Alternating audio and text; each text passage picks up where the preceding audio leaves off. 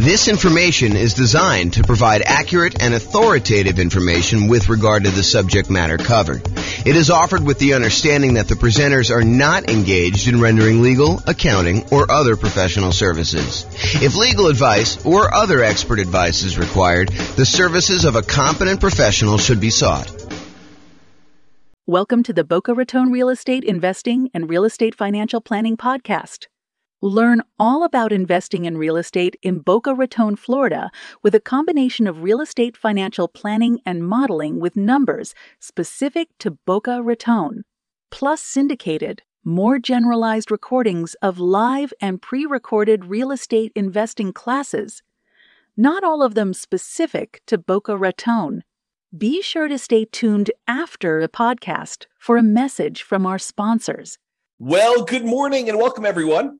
I am James Orr, and this is a really cool class. This is sort of like part 1 of 2 of a class about down payments.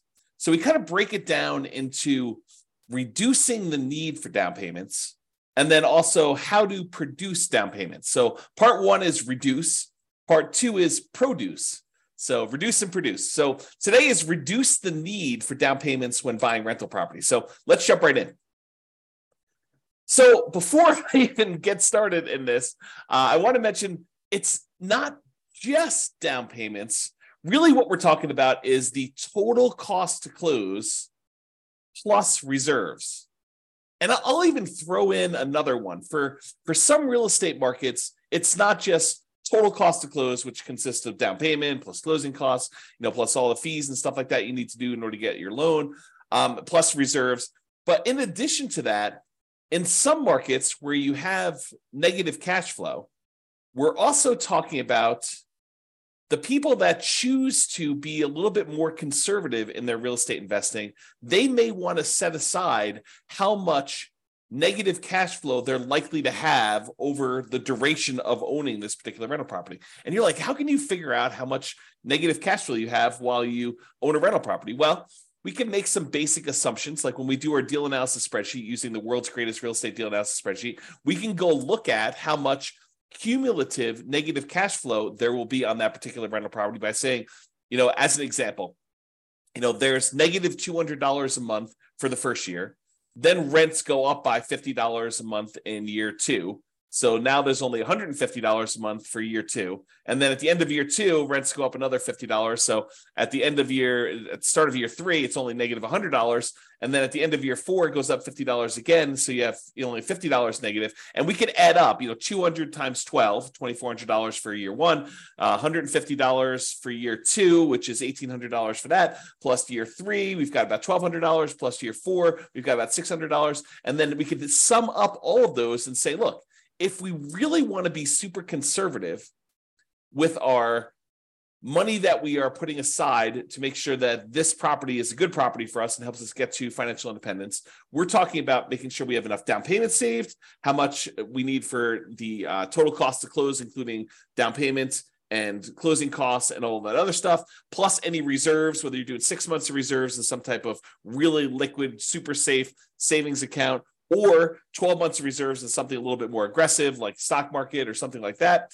Plus now we're talking about, in addition to that, this idea of setting aside all of your negative cash flow so that you really are covered. And this is a good investment for you, even if you need to set all that money aside. And then we can take all of this as our denominator when we do deal analysis and use it to find out what our overall return on investment is, including the investment of down payments, closing costs, reserves, and any negative cash flow, the cumulative negative cash flow. So that's where we're headed, but that was a tangent. So today I'm really focused on how to reduce the need for down payment. And really, I just wanted to mention, it's not just down payment. It's this total cost to close plus reserves. Plus, really, we're talking about some of this cumulative negative cash flow that we might set aside. So that's where we are. All right. So I talked about this. We're talking about strategies to reduce the down payment needed. There are strategies to produce the down payment needed, which we will cover in another class. I believe it's scheduled for Wednesday. An important note, you still need to have, and this is really important, you still need to have good credit, good income, and low or no other debt to support loans, with just a few exceptions. Okay, so some of the exceptions are like the creative financing where you are negotiating directly with a private party, usually the seller, and you're trying to figure out what the terms of you being able to buy this property are. And in those cases, that particular seller may or may not, it's a negotiation between the two, may or may not require good credit. They may or may not require you to have any income at all. And they may or may not require you to have low or no other debt to support the loan that you're getting from them. In most other cases, if you're going to go to a traditional financing source like a bank or a lender, mortgage broker, something like that, they're going to check your credit and they're going to want you to have a certain credit score, probably above 620. They're going to want you to have good income, enough income to support this new debt, and they're going to want you to have low or no other debt. I mean, you could have some debt, but they're going to want to make sure that your debt to income, their calculation that they do, we're going to do an entire series of classes on that. In the meantime, you can go access the debt to income class that we have in the kind of control panel, the coaching program kind of interface there. But they're going to want to make sure that you have good credit, good income, and low or no other debt using the debt to income calculation in order to see if you qualify for this loan. So we're going to talk about down payment. And I think a lot of folks think, I'm being limited by my ability to produce this down payment, but it may also be good credit, good income, low or no other debt as part of this limitation as to what you can do. So you really need to focus in on all of those things. It's not just one thing you're solving. We really need to think about all those. Okay. This is kind of interesting. This point here is super interesting. Any simpleton, any fool can find a reason why it won't work for you. I'm going to give you some ideas on how to reduce the need for down payment. And in another class, we're going to talk about all the different strategies for how to produce a down payment. And there is a tendency, there is an easy path for people that don't want to put in hard work, that don't want to put in effort, for them to say, oh, James came up with this idea, or James is sharing this idea that has worked for other people, but that doesn't apply to me. It's not really my thing. I don't need to worry about that because this particular concept doesn't apply to me at all. It's not relevant. And I'm telling you, that's a mistake. Any fool can think of a reason why it doesn't work or it doesn't apply to you. Really, it's a sign of your intelligence, your resourcefulness, your kind of resolve, your grit, your tenacity to get things done, to figure out the ways that this does apply, to take these general ideas that I'm sharing with you and apply them to your specific situation. And I can't really do that for you. And if you want to, share ideas on the coaching sessions, we could do that. We could talk about how this applies to you and help you implement that. But really, you have to think about this for yourself. You can't just say, oh, that's a very specific situation. No, you need to take the idea and say, how can this apply to what I've got going on, to my particular life?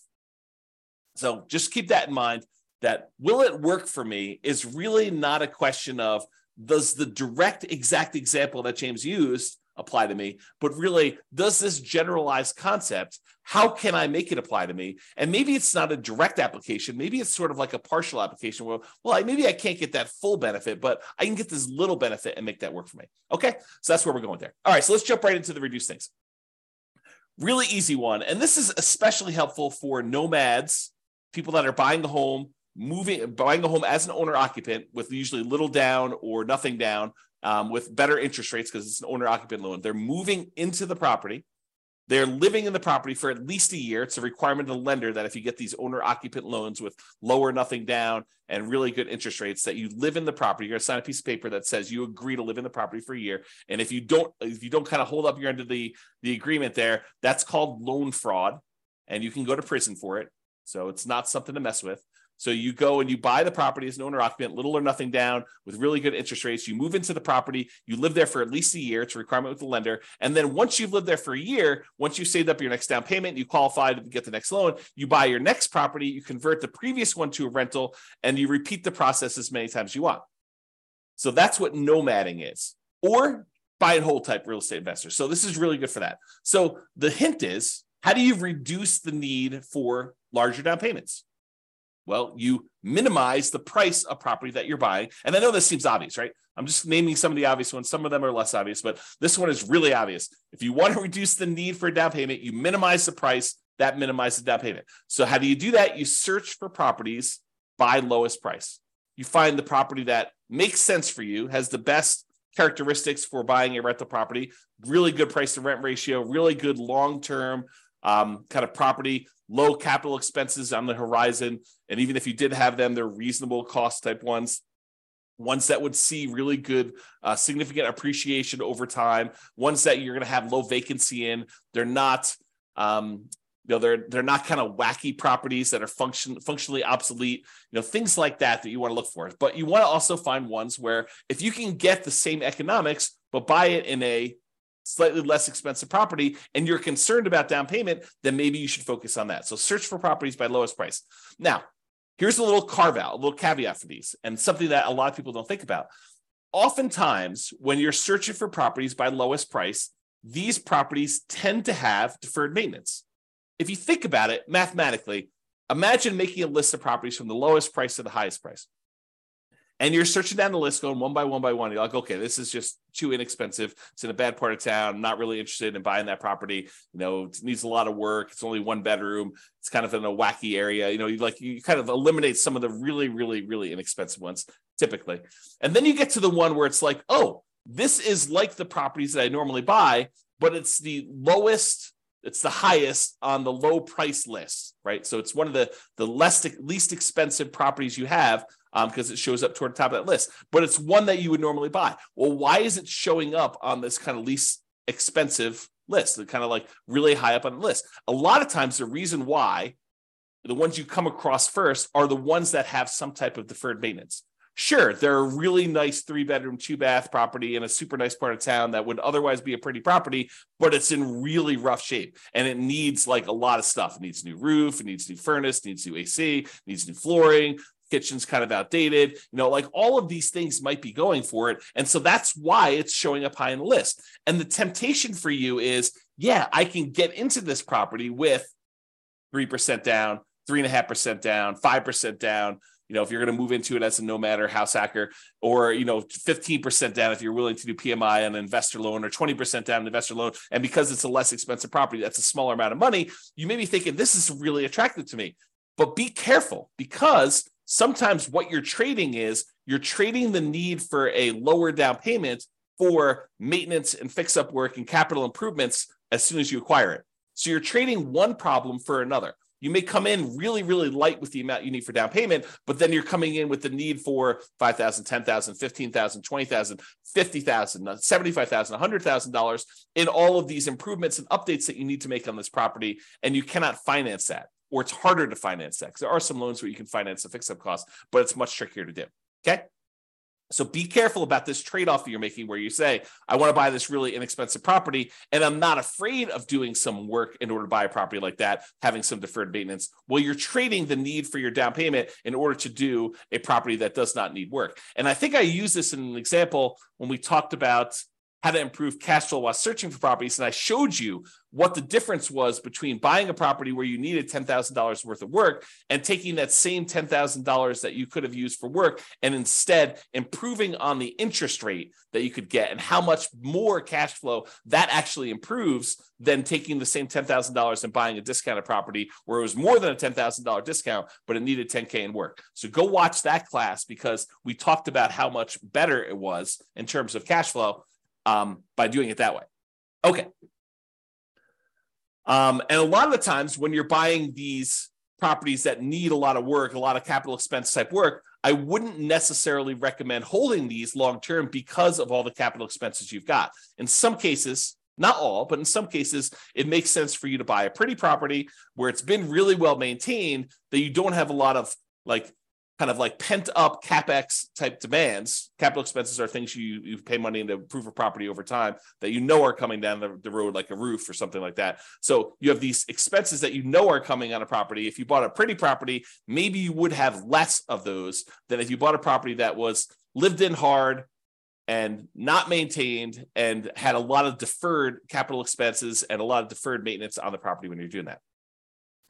Now that I've said all that, if you are using a strategy like buying the property and then offering it to a tenant buyer on a lease option or a lease purchase. They're going to lease the property from you with the intention of buying it from you in a year or 2 or 3, or they're going to lease the property and they're going to use a purchase contract from you in a year or 2 or 3, and you're actually going to sell the property before you have all of these capital expenses come due, then I hesitantly and reluctantly approve of that particular strategy for the situations where you have a lot of deferred maintenance coming down the pipeline. But you could just as easily get caught in that, right? Like you could say, hey, my roof is going to be due in 8 years. And so as long as I get into this property and I use a lease option with a tenant buyer on the way out, a tenant buyer is a tenant who's going to buy the property from you. Tenant buyer on a lease option or rent to own is another way of saying that. But if they're going to come in there, they're going to buy it from me in 1, 2, 3 years, 4 years. But what happens if you get someone in there and it takes them 3 years for them to say, I'm going to buy it, I'm going to buy it, I'm going to buy it. And at the end of 3 years, all of a sudden they say, we got divorced. We were going to buy this property, but we're no longer together. I don't need a house like this. It has bad memories or it's too big for me. I'm not going to buy it. And you say, no problem. I'll go find another tenant buyer and I'll put another tenant buyer in there. And they do the same thing. They're in there for 3 years. And next thing you know, you're up against your deadline of replacing this roof if they don't buy. And maybe the second group doesn't buy because you could have bad luck. You could have a tenant buyer go in there and they have every intention. They look like they're going to close tomorrow, but tomorrow turns into a year and the year turns into 2 years and that turns into 3 years. And then they're divorced or no longer wanting it. Their kids move out. They have more kids. They need a bigger house. They need a smaller house.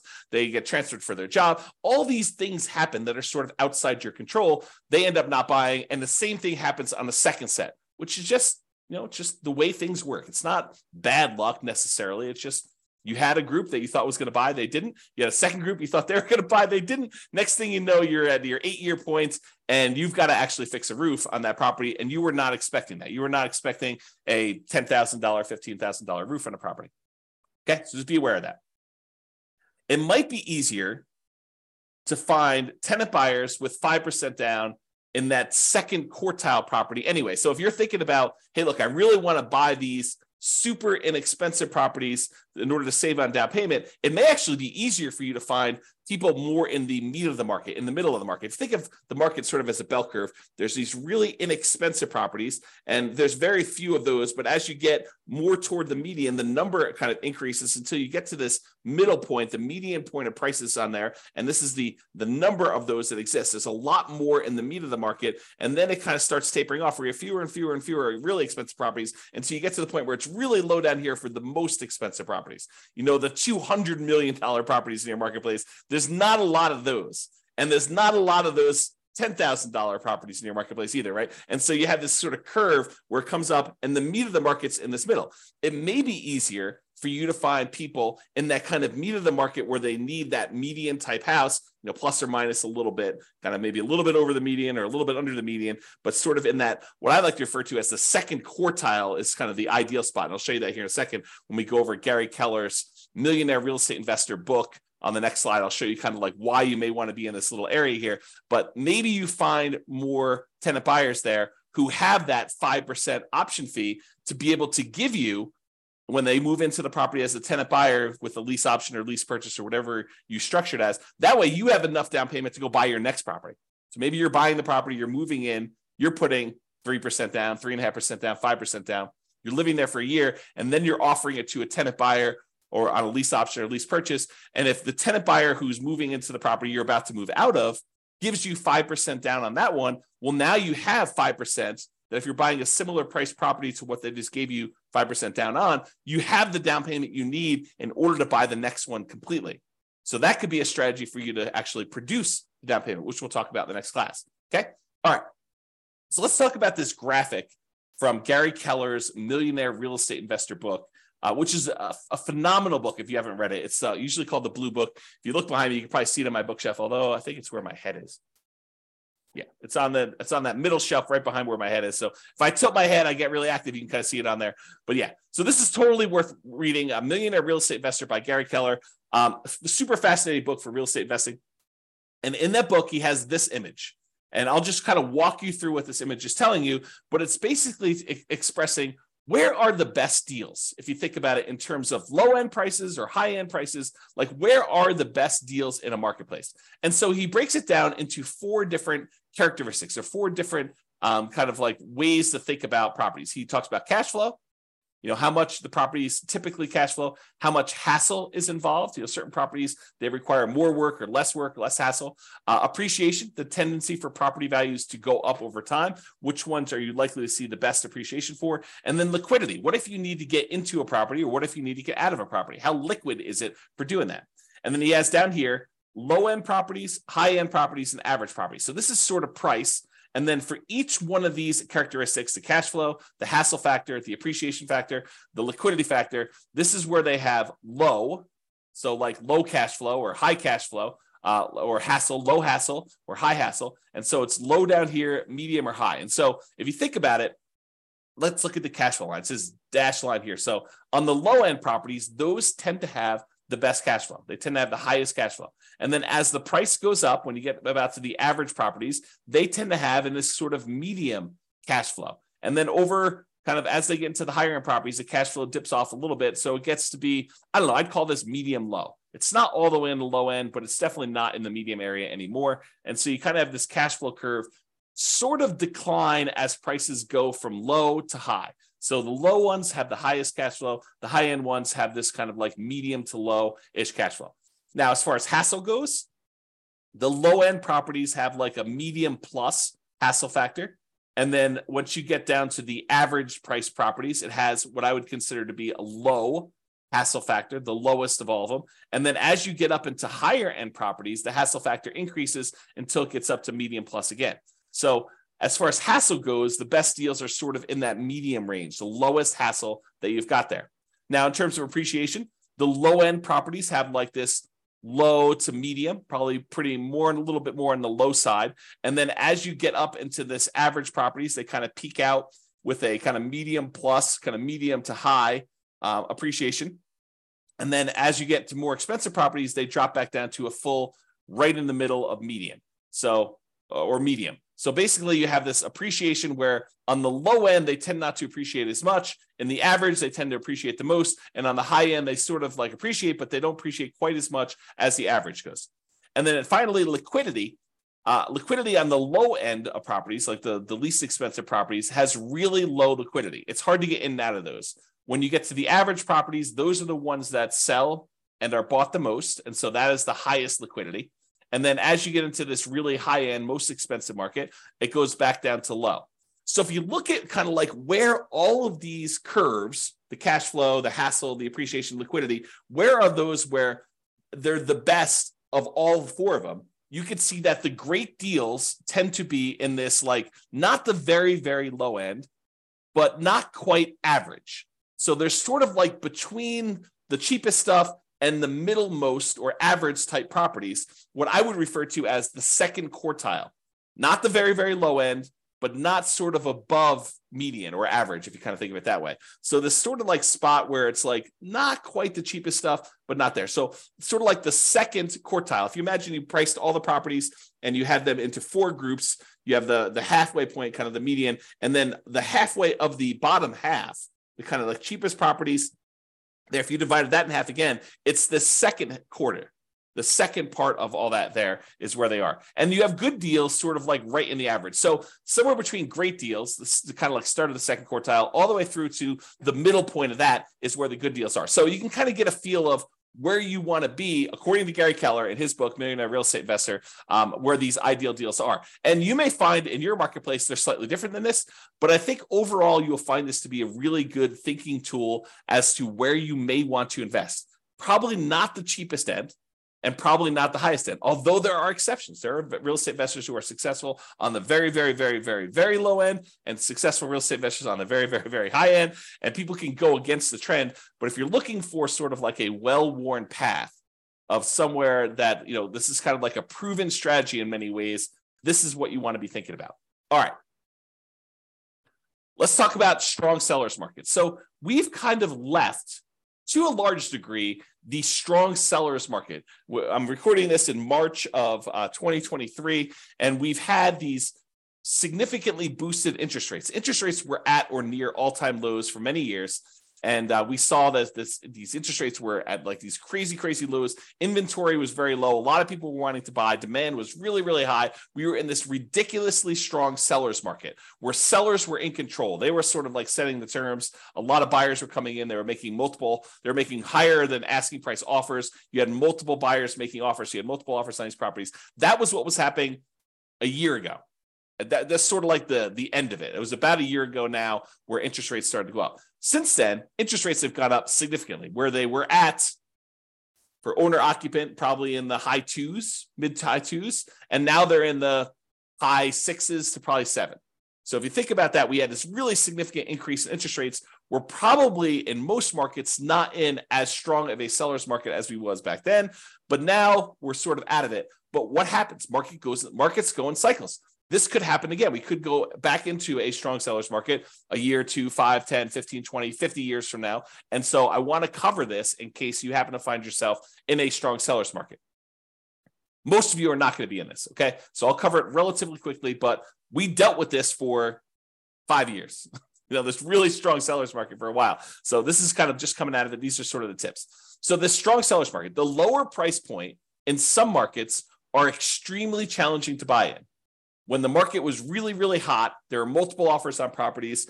People were bidding things up way above asking price. They were waiving things like appraisal, saying, I don't care what it appraises for. I will make up the difference if it doesn't appraise. They were waiving inspection, saying, I'm not going to inspect the property. I'll buy it as is, where it is. I don't need to even have an inspector go out there. I feel comfortable buying it as is. We saw multiple offers on properties, buyers paying more than asking price. In a lot of cases, sometimes offering more than appraised value. There was really high demand. There was really low inventory. So this is what it was. Now, if you're having to be aggressive to get offers accepted, like having to waive or limit your appraisal conditions or waive or limit your inspection conditions, then it may be more than just the minimum down payment that you need. If that is the case in your marketplace where you're having to waive or limit your appraisal conditions or waive or limit your inspection conditions, then you might be talking about more than just my down payment plus my closing costs, plus my reserves, plus maybe some negative cash flow if you're kind of thinking of it that way too. In addition to all that, it may also be you need to make up the difference between what you're offering on the property, which is higher than the appraisal, and what the property appraises for. So let's say we'll use a $100,000 property as an example. We have a property worth $100,000. And because the market is so crazy hot and there are more buyers than there are properties for them, you have 20 buyers making offers on this one $100,000 property. And the property really is worth $100,000. That's what it's going to appraise for. But you're like, look, I really want this property. And so you say, I will offer you $101,000. And the next guy comes in and says, I'll offer you 105. The next guy comes in, I'll say, I'll offer you 110. And you're like, well, I really want this. And I've been making offers on a bunch of properties and I haven't got them. I'll offer you 111,000. So you end up in the point where you got the property under contract for $111,000 and the property appraises for 100. So now in order for you to buy the property, and let's say you're able to get a 5% down owner occupant nomad type loan. You're going to move into the property, you're going to live there for a year and you're going to convert there. So you only need 5% down. So you would normally need 5% down of whatever you purchased, whatever you paid for the property. So if you could have bought it for what it appraised for, $100,000, you would have needed to come up with $5,000. Okay. 5%, $5,000 on a $100,000 property. But because you had to bid $11,000 above what the property is worth, now the lender says, okay, you need to pay 5% of what the property appraised for, $100,000, so $5,000, plus you need to make up the difference between what it appraised for, $100,000, and what you offered, $111,000.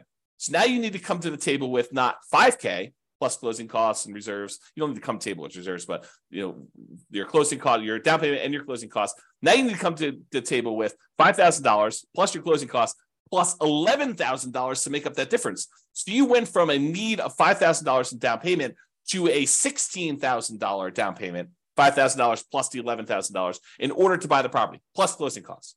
Plus you'll need reserves. Plus if you want to actually have set aside any negative cash flow, you would do that, okay? So you'd be making up the difference between appraisal and having to do work on the property once you move in if you also waived your inspection. So you bought the property as is because you're like, look, a lot of people are getting these properties and the really good ones, there's 25 people bidding. On the ones that need work, there's only 7 people bidding. And so maybe you still need to pay above asking price, but you're also bidding on these properties that need work because you're not afraid to do the work. But then when you move in, not only do you need the $5,000 in down payment, plus whatever you had to pay above appraised value. In this case, we said $11,000, but maybe you also need $5,000 worth of work on the property just to get it to the point where it's good to go. So realize that in these strong sellers markets, a lot of times it's more than just down payments and closing costs and reserves and accumulated negative cash flow. Sometimes it's making up the difference in appraisal and any repairs you need on the properties as well. It's counterintuitive to a lot of folks, but especially in these strong seller markets, it might be better, might be cheaper to move up price slightly to reduce the competition you're competing against and dealing with appraisal gaps and doing work on that highly competitive, lower price properties. So imagine for a minute, if you're buying in the $100,000 price range, and some people are like 100,000, I can't get anything for $100,000 in my market. I'm using that as an example. Okay, so if you're in that $100,000 price point where there's a lot of demand because everybody wants that, there's a lot more people looking for those.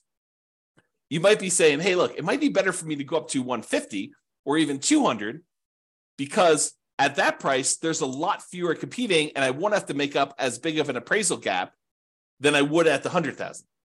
So it might be easier to do it that way. Okay. All right. Let's cover the last slide here before the conclusion is all about nothing down financing. So this is reducing your need to come up with down payment at all. How do we reduce the need for you to have for down payment for you? Well, you do a nothing down loan. You could do a low down loan. I mean, we're not really covering those specifically, but there's the 3% down, and these change over time, by the way. There's a 3% down conventional loan right now. There's a 3.5% down FHA loan right now, and there's a 5% down conventional loan right now. And so those are available for those of you that are willing to move into a property, house hackers or nomads primarily. And there is a 15% down non-owner occupant investor loan where you don't need to move into the property, but there's PMI on that. And usually the interest rate on it's pretty ugly. But let's talk about nothing down financing. Really, I kind of break this down into kind of like the 5 major sources and then all the creative deals, which we'll talk about very briefly here as well. So let's talk about nothing down financing options. Number 1 is hard money. Hard money are lenders who are in the business of loaning money to people on investment properties, not usually owner-occupant properties, because the rules for owner-occupant loans are very different than the loans for commercial or kind of like investment properties. So a lot of the hard money lenders are not willing. I say not willing because they don't want to deal with all the regulations and rules and stuff like that. There may be an exception to somebody who does, but most of the hard money lenders are going to say, no, if you're moving into the property, we don't do loans like that. If you're buying it as an investment, doing like a fix and flip or something like that, then we'll loan money on those. So hard money lenders are people in the business of loaning money. Usually they're higher priced, shorter term financing sources where you could buy properties. But a lot of times, if you find the right deal, they can be nothing down. Not all the time. There are some hard money lenders that they don't care, even if you're buying the property for half off. They really want to see you have some skin in the game, and they'll want 10% down regardless. But there are some hard money lenders that are like, look, as long as you're buying below a certain threshold, a really common one is 70% of the after repaired value. So if you're getting a really big discount on a property, presumably because it needs a lot of work, or there's some really motivational aspects of what the seller situation is, where they really just want to get out and liquidity is more important than price to them. But if you're able to come in there with a hard money loan, you're able to buy the property, buy it for 70% of the after repaired value. Some hard money lenders will go in there and loan you 100% of your purchase price because they feel protected that if for some reason you fail to do the fix up or don't do what you're supposed to do, they can foreclose, get the property back, and they feel comfortable being able to make their money with a big enough discount that's 70% of the after repaired value. They can go in there and have their contractors finish the job or sell to another investor and get their money out of there doing that. So usually it's somewhere in that 70% range. Sometimes it's 65, sometimes it's 60. In some rare cases, it could be 75, or really, really rare cases, you might find someone willing to go to 80. Most of the time, though, it's going to be in that 70% range, and it might be very hard for you to find someone willing to go higher than that. Again, it's not non-owner occupant loans. You usually can't buy these properties to move into. They tend to be shorter term loans, really, really common to see 6 months. Sometimes they'll be shorter than that, 3 months. They want you in and out, or there's even dough for a day programs where they'll loan you money just for a day for you to buy the property, and then sometimes wholesale to someone else. Or They'll have like a 9-month term or a 6-month term with the ability to extend for some extra fees and doing that. They tend to be higher interest rates, and they tend to have upfront fees, which we call points. So they say a hard money loan is, it's 18% and 4 points, which means you're paying 4 percentage points, 4% of the amount you're getting on the loan as an initial fee in order to get the loan, which is expensive. Plus 18% per year. So if you're doing a 6-month loan, you're going to pay 9% of the loan amount over that 6-month period to do that. So, and a lot of times with the point, not everyone, but some of the hard money lenders, they will allow you to add your points to the loan. So just use really simple math. If you think about this, you want to go borrow $100,000 to buy a property using hard money financing. So they'll say to you, okay, we're going to loan you the $100,000, but there are 4 points. So you owe them $4,000. What they may be willing to do is they'll say, instead of you owing us 100, now you owe us 104. And now you're paying 18% interest, as an example, on 104 instead of paying 18% interest on the 100. That way you don't need to come up with the $4,000, but you're actually paying interest on the $4,000. So they tend to make a little bit of money on that by doing it that way. So some of them will structure it that way. Some of them will not. Some will say you need to pay the points up front separately, in which case it's not really nothing down. But a lot of the times you could structure these as a nothing down loan. So that's sort of hard money. Oh, and these are really popular for people wanting to do the BRRRR strategy, the buy, rehab, rent, refi, and then an optional last R is the repeat process. So you can kind of repeat this if you're doing it. So that's all hard money. And the hard money lenders are in the business of loaning money, and they have their own preset terms. You can try to negotiate them, but if you're coming in as sort of like a first-time client and you've only done one deal, your ability to negotiate is probably severely limited. If you're doing 3 of these a month and you've doing a lot of business with them, your ability to negotiate goes up a lot, and then you can negotiate terms. Okay, so that's all hard money.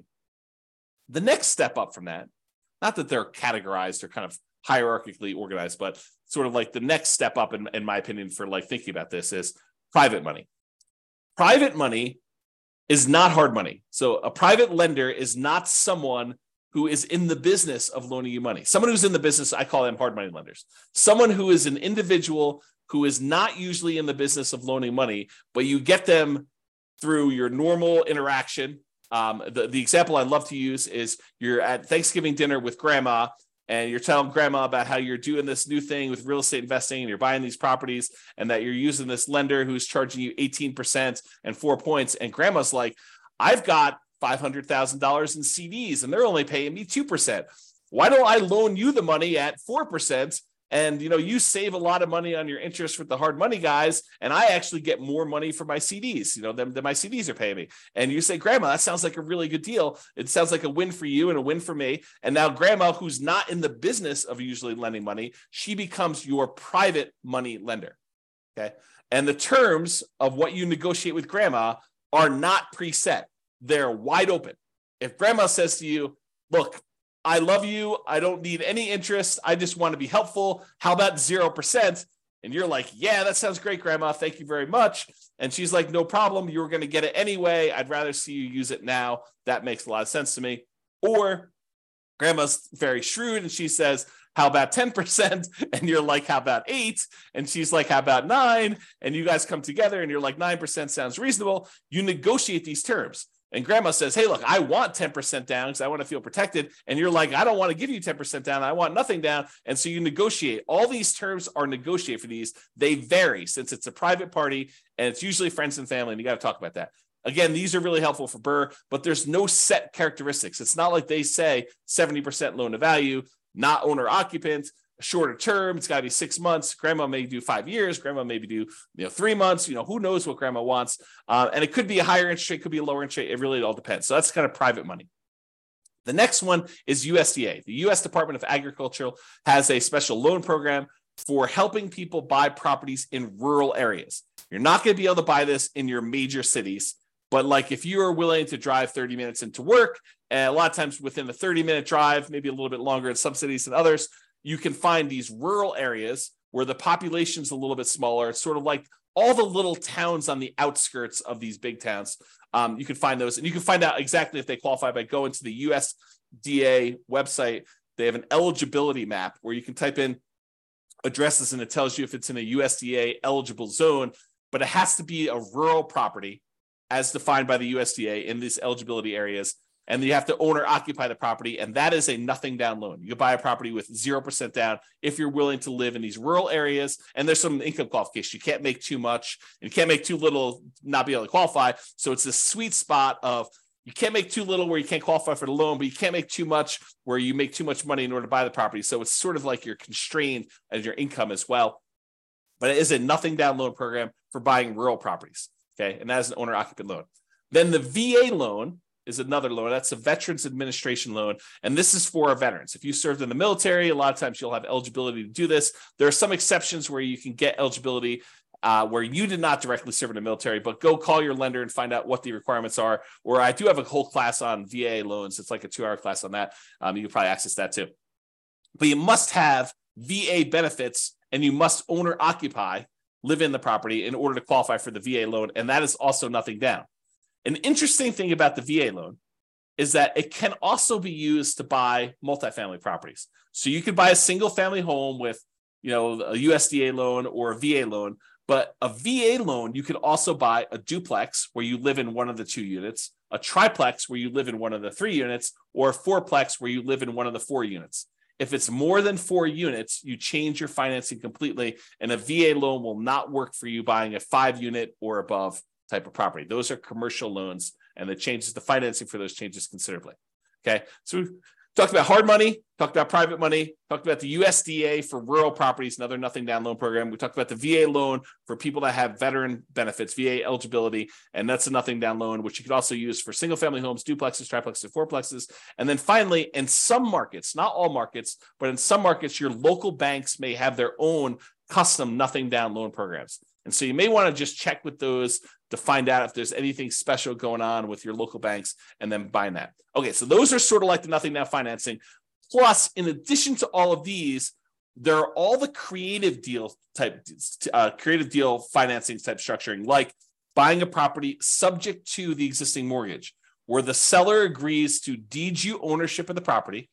The deed signifies ownership. So by deeding you ownership of the property, they're saying that you are now the owner of the property by signing a deed saying you own it. And they're leaving their existing loan in place, which imagine they owe very close to the full value of the property. And they're just like, look, I can't make the mortgage payments anymore. How about you make the mortgage payments? I'll deed you ownership of the property and you make payments on this underlying loan. That may be beneficial to them if otherwise they would be foreclosed on. And it might be beneficial to you. You're able to acquire a property, maybe even with very low interest rates compared to what the interest rates are today. And then you start making payments on that existing loan. That's called subject to. Wrapping is where the seller has an existing loan on the property and they are wrapping the loan such that you make payments to them. And if you don't pay, they can foreclose and get the property back if you're doing it that way. So wrap financing is sort of like a variation on subject to. It's not exactly, but it's a way to think about it. And then owner financing, when the seller owns the property free and clear, they do not have a mortgage on it. They can say to you, hey, how about I act as the bank? I will sell you the property and I'll pretend that I am the lender on the property. You pay me a amount plus interest on the property as if I was acting as the lender too. And so that's owner financing. And so all the terms for owner financing are negotiated directly with sellers, sort of like that private money one where you're dealing with a private party and all the terms are up for negotiation. How much down, your credit score requirements, your debt to income requirements, how much you're able to borrow. Like all of the terms are completely negotiable when we talk about that owner financing. Or in some cases, you have a seller who is saying, hey, look, I'm willing to lease you the property and I'll give you the right to buy it from me. We talked about this before where we offered that to a tenant buyer. A lease option or a lease purchase, kind of like our general way of describing this is rent to own. But sometimes you may want to acquire a property on a rent to own because sometimes it's very low down. Now, a lot of these strategies, subject to wrap financing, owner financing, lease option, loan assumption to a lesser degree, and all-inclusive deeds of trust, a contract for deed, like all of those creative financing stuff, a lot of times they may be nothing down. But in most cases, you're going to need to pay some money in marketing in order to find these types of deals. Sure, there are some ways to be able to find properties like this, creative financing, where it costs you nothing but time. making calls from people that are advertising properties for sale by owner, or knocking on doors or something like that, where you're just doing manual labor to do it. But in a lot of cases, you're going to be doing direct mail or ads on places like Google or something like that in order to find sellers that have a situation where your creative solution may be good for them. It may be a good fit for them. Okay, so those are all possibilities for reducing the need for down payment. Creative deals, they're flexible. I mean, they could be you need down payment, or they could be you don't need down payment. But those are sort of like the list of nothing down financing, hard money, private money, USDA, VA, local banks, and all the creative stuff subject to wrap financing, owner financing, lease option. You kind of get the idea, all of those in there. So in conclusion, it's not just about down payment, but really we've been talking about the total cost to close, your down payment plus your closing costs plus anything else you need there, and reserves, because it would be imprudent. I'm going to use stronger language here. Okay. It would be stupid for you to invest in real estate without reserves. Okay. Strong language. So total cost to close, down payment, closing costs, plus reserves. And if you're in a market where you have some negative cash flow, maybe setting aside all or some of your expected negative cash flow to be prudent, to be prepared for something that is coming. Now, if it doesn't happen that way, if rents go up a lot more than you thought, or you have a lease option tenant buyer come in and give you a much larger option fee or something like that, that offsets some of that negative cash flow, maybe you don't need to worry about it. But it would be a good idea for you to start thinking about some of the negative cash flow and setting some of that aside. Okay, so it's not just about down payment. And in conclusion, any fool can say that this doesn't apply to them, but you should think about, as an intelligent person who is resilient, who has resolve, who has grit, who wants to make this a success and wants to apply this to themselves, you should figure out how it does apply to you. How can you change what I said so that it is applicable to your specific situation? And for down payments, today we really focused on reducing the need for down payments. In the next class, which I believe is going to be on Wednesday, there's a class between these two, but I believe the one on Wednesday, we were talking about how to produce down payments. So I've got a whole separate list of 8 or 9 things for how you generate down payments in order to be able to acquire properties. So now we talk about reducing the need for down payments as much as we can. Now we're talking about how to produce them, and then utilizing the strategy or strategies that make sense for you and your goals. Sometimes you say, I don't want to do this because my goal is to do it this way, and this is how it's going to get me to financial independence faster. So I probably shouldn't do that, even though it would reduce my need for down payment. It might be better for you to save up down payment and wait a little while, because that actually is a more direct route to your particular goal. That's another way for me to say that. Okay? So that's all I got for you. This has been James Orr. I will talk to you all soon. Bye-bye for now. With home prices up, mortgage interest rates up, and rents up but not quite enough to counteract the higher prices and interest rates, cash flow on rental properties in Boca Raton is harder than ever. Book a call with the Real Estate Financial Planner to apply our proprietary 88 strategies to improve cash flow on your rentals. See the show notes for a link to schedule your call and improve your cash flow today. If you're a real estate agent, lender, or professional in Boca Raton that wants to help our real estate investor listeners, consider reaching out to learn about collaboration opportunities with this podcast. We'd love to add more value to our listeners by having you assist our investors buy, sell, and finance their real estate investments. See the show notes to schedule a call to discuss collaboration opportunities